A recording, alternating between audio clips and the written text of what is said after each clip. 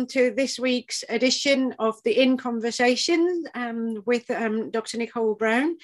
I'm really excited to have with me another guest from across the pond, this time the other side of the world. And so it is my afternoon and their morning again. And in this case, I have got with me Dr. Meg Collins. Hello, good to meet you. Good to have you here. Would you like to introduce yourself to our listeners? Okay, I'm a musician and a composer, and I've just completed my PhD last spring at Trinity College Dublin. And my research involves studying a lot of ethnic instruments. Ethnic's it's a word we can use: folk, non-traditional, non-Western. Each one of them has its own little nuances and sometimes problems, but non-traditional, non-Western orchestra instruments, and I compose compositions for them together with Western orchestral instruments, so that there's a reciprocal influence between the genres. And for example, the Western orchestral instruments might imitate some of the distinguishing characteristics or ornamentation of the traditional non-Western instruments, and the non-Western instruments will be influenced by typical Western European idioms. Thank you very much. I am so excited. I cannot tell you. I am so excited to be talking to a musician and composer because in that series, we've already heard from Dr. Jasmine Shadrach, who's also a musician and a composer, but her area is heavy metal. So it's very, very different. And that's what's really exciting about these conversations, is that obviously there are similarities and yet there are radical differences between genres, disciplines, and obviously I'm hoping to get as much out of these conversations in terms of what it means to do practice as research, which brings me to my first question, really. What is your definition of practice as research? Well, you know, as a musician, honestly, I'd like to turn the question on its head, if I may. Because musicians are always practicing. It's not a question of whether or not they will include practice in their research. It's more a question of when and how and why they will introduce research into their practice. And so for me, in the work that I do, I've written for, as I said, other instruments. For example, Native American flute, the Irish uilleann pipes, the Persian santur. So in writing for those instruments, I don't play the uilleann pipes or the santur, so I would need to do some research. And this is either experiential, by experimenting on the instrument myself, or finding an expert player in that instrument, or reading authoritative texts. But it also involves getting to know about the whole background of the genre, to know exactly what is idiomatic to the instrument, so that I might know when I'm being non-idiomatic. So I've introduced research into my practice, if I can turn the question around. Yeah, of course. This is what these conversations are about. So yes, absolutely. Can I just ask you one thing that's kind of come to me now? I'm not a musician myself. But I do understand a little bit about the process of writing in terms of creative writing. And one of the things that I'm always asking myself with creative writing is, you know, which part of the creative writing is the kind of the made up part, the fiction part, the part that is really just there for the art's sake, and which part is the actual research. And I'm kind of asking that same question to you. Is that researching the instrument before you get to play it or before you get to write for it? Does that count as research? And how is that different from conventional research? Or is it a different form of research? I would say that absolutely counts as research. So when I'm working with an instrument that's less familiar to me than Western orchestral instruments, I will first research in the form of listening to as many compositions, research in the form, just like if I were writing for trombone, which is, you know, a Western orchestral instrument, I would learn the positions of all the slides so that I know what I'm asking the trombone player to do. I need to research that before I begin writing. But then as I'm not sure, maybe it's the same in creative writing. Once you begin the process, a lot of it is, as you say, imaginative, creative, from thin air, but then you have a toolbox from which to draw, whether it's music theory or what kind of idioms within the genre would best capitalize on the capabilities of the instrument. So as you're composing, a lot of times, even if I'm not writing for a non-Western instrument, I'll write something just strictly musically speaking, and then I'm not sure where it's going to go next. And so then I think, all right, why does this part work? And then you rely on the research that happened prior or the music theory to say, okay, I know what these chords will create tension, and then resolution will happen this way. So sometimes I'm a little bit confused between what's the difference between a toolbox, such as music theory, or research, such as investigating the history and the genre.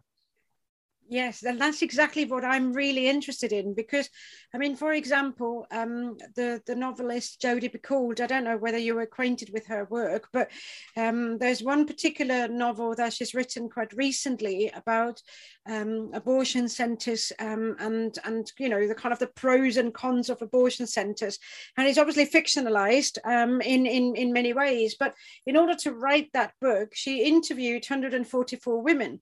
Now, if you asked anyone, probably very few people would say that that was research. And yet, on the other hand, you kind of say, you know, well, having interviewed 144 women, you can't really like dismiss that as not being research.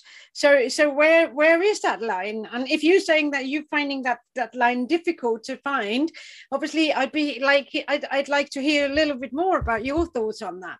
Well, I would say that interviewing 140 something women is absolutely research, but then your research becomes one of your tools. So it's a very good analogy. If you think about it, she's writing and perhaps she thinks, now what would a woman in this situation say? Then she'll turn to her research in order to give her more of an idea. It's very, very similar to what I do in composition. Is there a difference, though, between that kind of research and the research that you do when you do like a doctoral research? Well, a lot of that research was involved in my doctoral research. And it's very easy to present research like saying, oh, Dr. Luigi Landini has written this article and said this. It's a little bit more nebulous when you say, well, I paid someone 50 euros and he came over to my house and showed me all of the stops on the Uilleann pipe, you know, but that's just like her interviews. And I think it's a matter of making it official by documenting. So much of the work I did prior to my PhD was informal. I didn't quite know I was headed in this direction. And then as I was doing my PhD, I thought, oh my gosh, I've been doing research my whole life right up into this. I just didn't call it that, you know. Is there a difference, though, between that and that? Because I'm kind of thinking, you know, in my own mind, one way of you know, for an artist, before they create something, they do that kind of research, but that may not necessarily need to be systematic, because they can kind of, you know, like just follow their gut basically and just follow down a train of thoughts that they like, and experimenting and exploring without there needing to be any kind of consideration of the what makes the formal research, and the formal research element has to be kind of more systematic. Is that a thing or not? Well, of course you can write music without having done research, but systematic and non-systematic research will always enhance a composition, in my opinion. There's a danger, I think, of allowing systematic research to flavor your creativity in a way. But one of the advantages would be, let's say you see someone has written something for the Native American flute and you don't think it utilizes all the capabilities of the instrument. You don't think it stretches it beyond idiom. Perhaps that composer didn't have that as a goal, but then you can look at that and say, that's been done, that's a direction I don't want to go in. Or here's another thing that I don't think works. But when you systematically research, I think it can invade your thoughts. Be like, okay, this is what's typically done with the cello. Elgar has done this with the cello, and Bartók has done that with the cello. And so then you start to think that's what's to be done with the cello. So you have to allow when you're being an artist, creative writing or the fine arts, painting or studio art, anything, you have to allow your brain to roam freely about, I'd say more than 50% of the time, if we're going to get systematic in our analysis.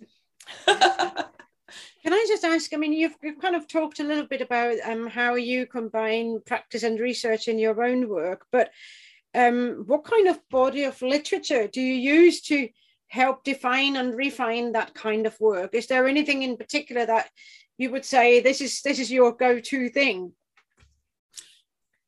Well, because the scope of my research is so broad, for my PhD, I've written for 7 different instruments in 8 different compositions.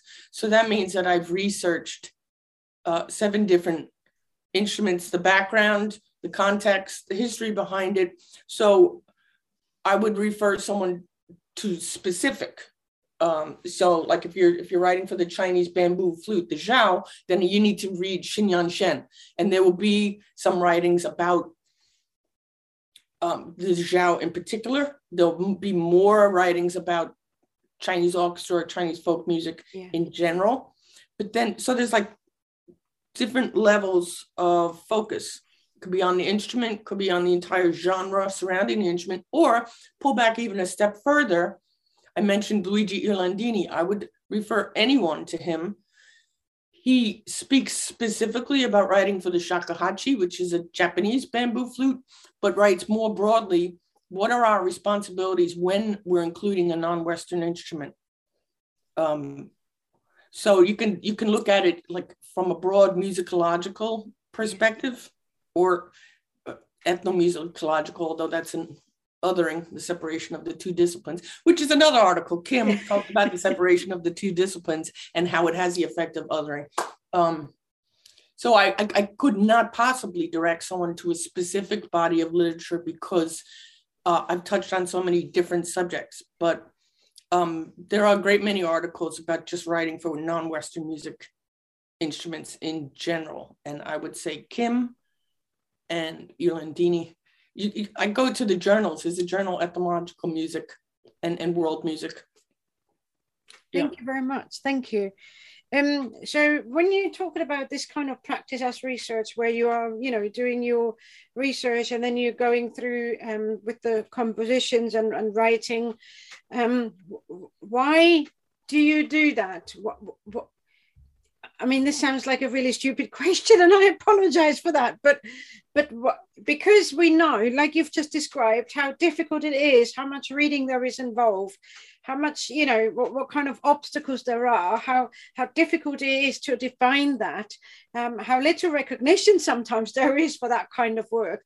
Why do you keep doing it? What's the benefit, if you like, of that kind of work? The benefit of the research or of the kind of composing that I do?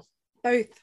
Oh, well, I didn't exactly set out with a mission. I'm going to take non-Western instruments and put them into Western orchestral ensembles, but I've traveled a bit, and as we move about the world, we encounter cultures that are different from our own or different from our upbringing.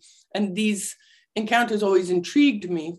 And I didn't think that's not Western European or that's something else. It's just that when I encounter a new instrument, I want to know all about it. And then I saw obstacles to including these instruments in settings outside their original context. And so I saw that it needed to be done carefully.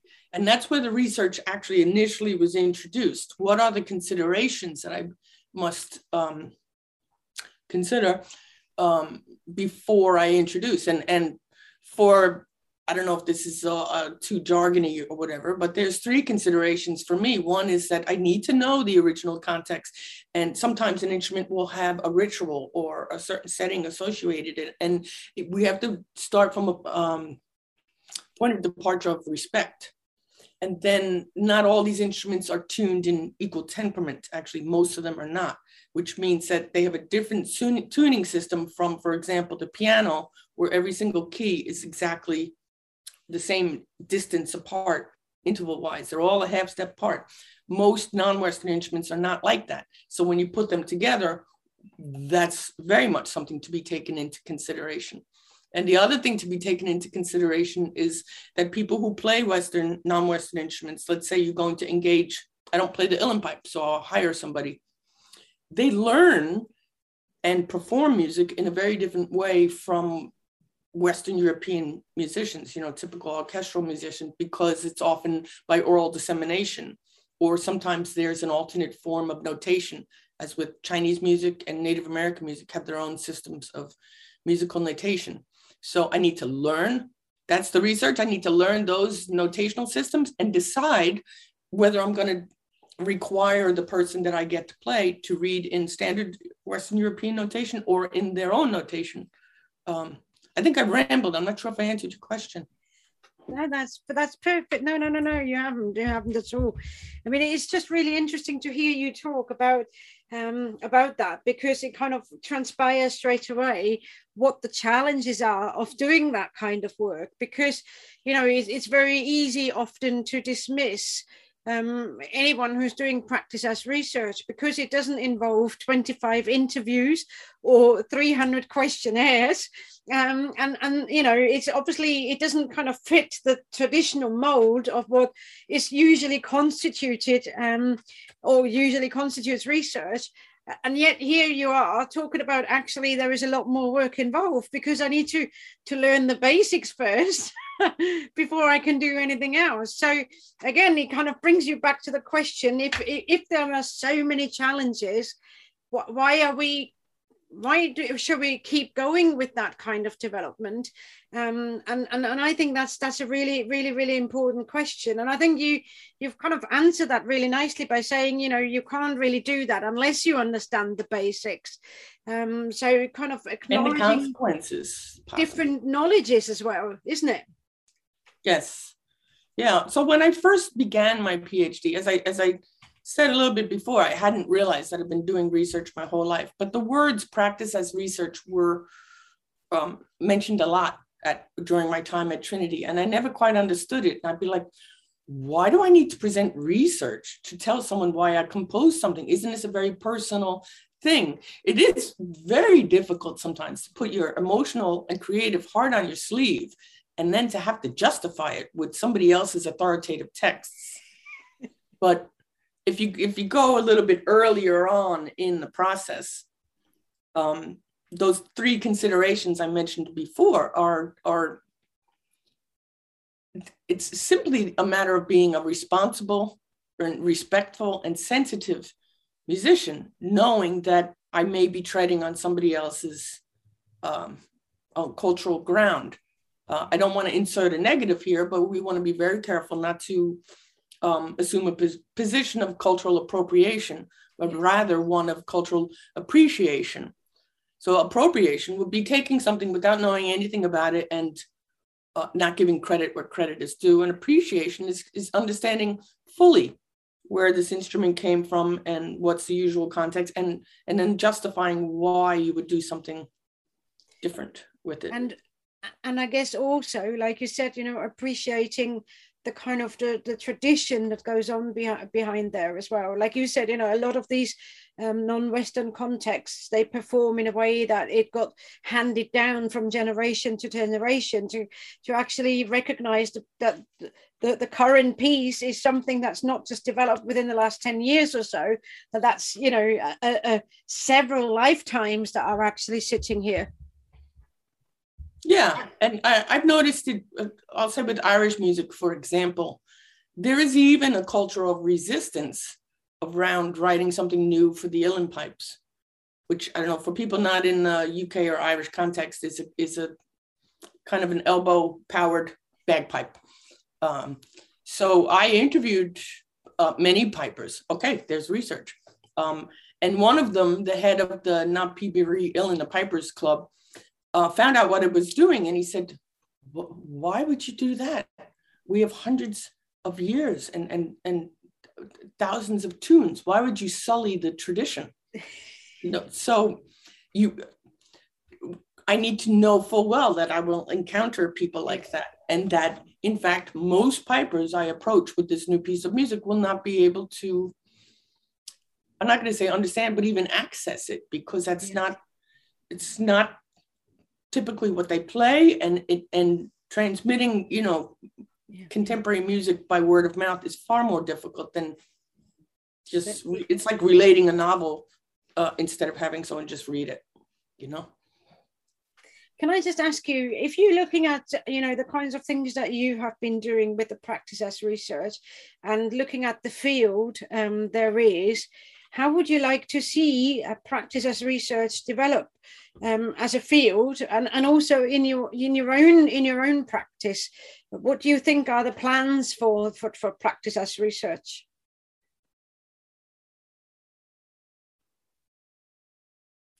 Well, I think the term is so broadly used that I'm not really in a position to comment other than my personal encounter with this. So I can't speak for the sciences or for education about their methodology of using practice as research.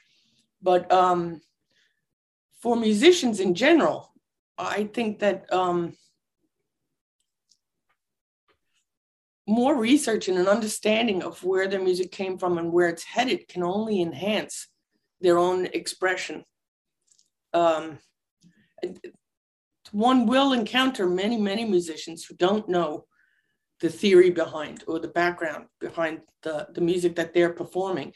And when you encounter a musician that doesn't understand the theory behind what they're playing, I always wonder, how is it possible for them to fully express what the music has to offer? Because they're just doing it without for me, one of the very important tools for interpretation. So I think performance can only be enhanced by research. But then there are many different kinds of musicians who are not like me and can, very nicely express something without knowing all the nuts and bolts behind it. But for me, nuts and bolts help. Thank you. I mean, I think that's really kind of at the heart of all of the conversations I've had so far with practice as research, is that it's often quite difficult to separate the practitioner from the researcher. But at the same time, there are many people who are practitioners, pure practitioners, who don't do research. So it's really interesting, on the one hand, it feels like it's really hard to separate the practitioner from the researcher. But then on the other hand, we do have people who are not both. So there must be somewhere a line where we can say, well, this is what it means to be a practitioner researcher. Well, I think the line must necessarily always be blurred in the field of music, because it's not often that you encounter, for example, a person who's a composer and nothing else, just writes and doesn't play an instrument, doesn't conduct, doesn't teach. So, and because of the nature of employment as a musician, many, many musicians have their fingers in several pots. And so not only is that just a necessity for how life works, but it's the idea of being a holistic musician.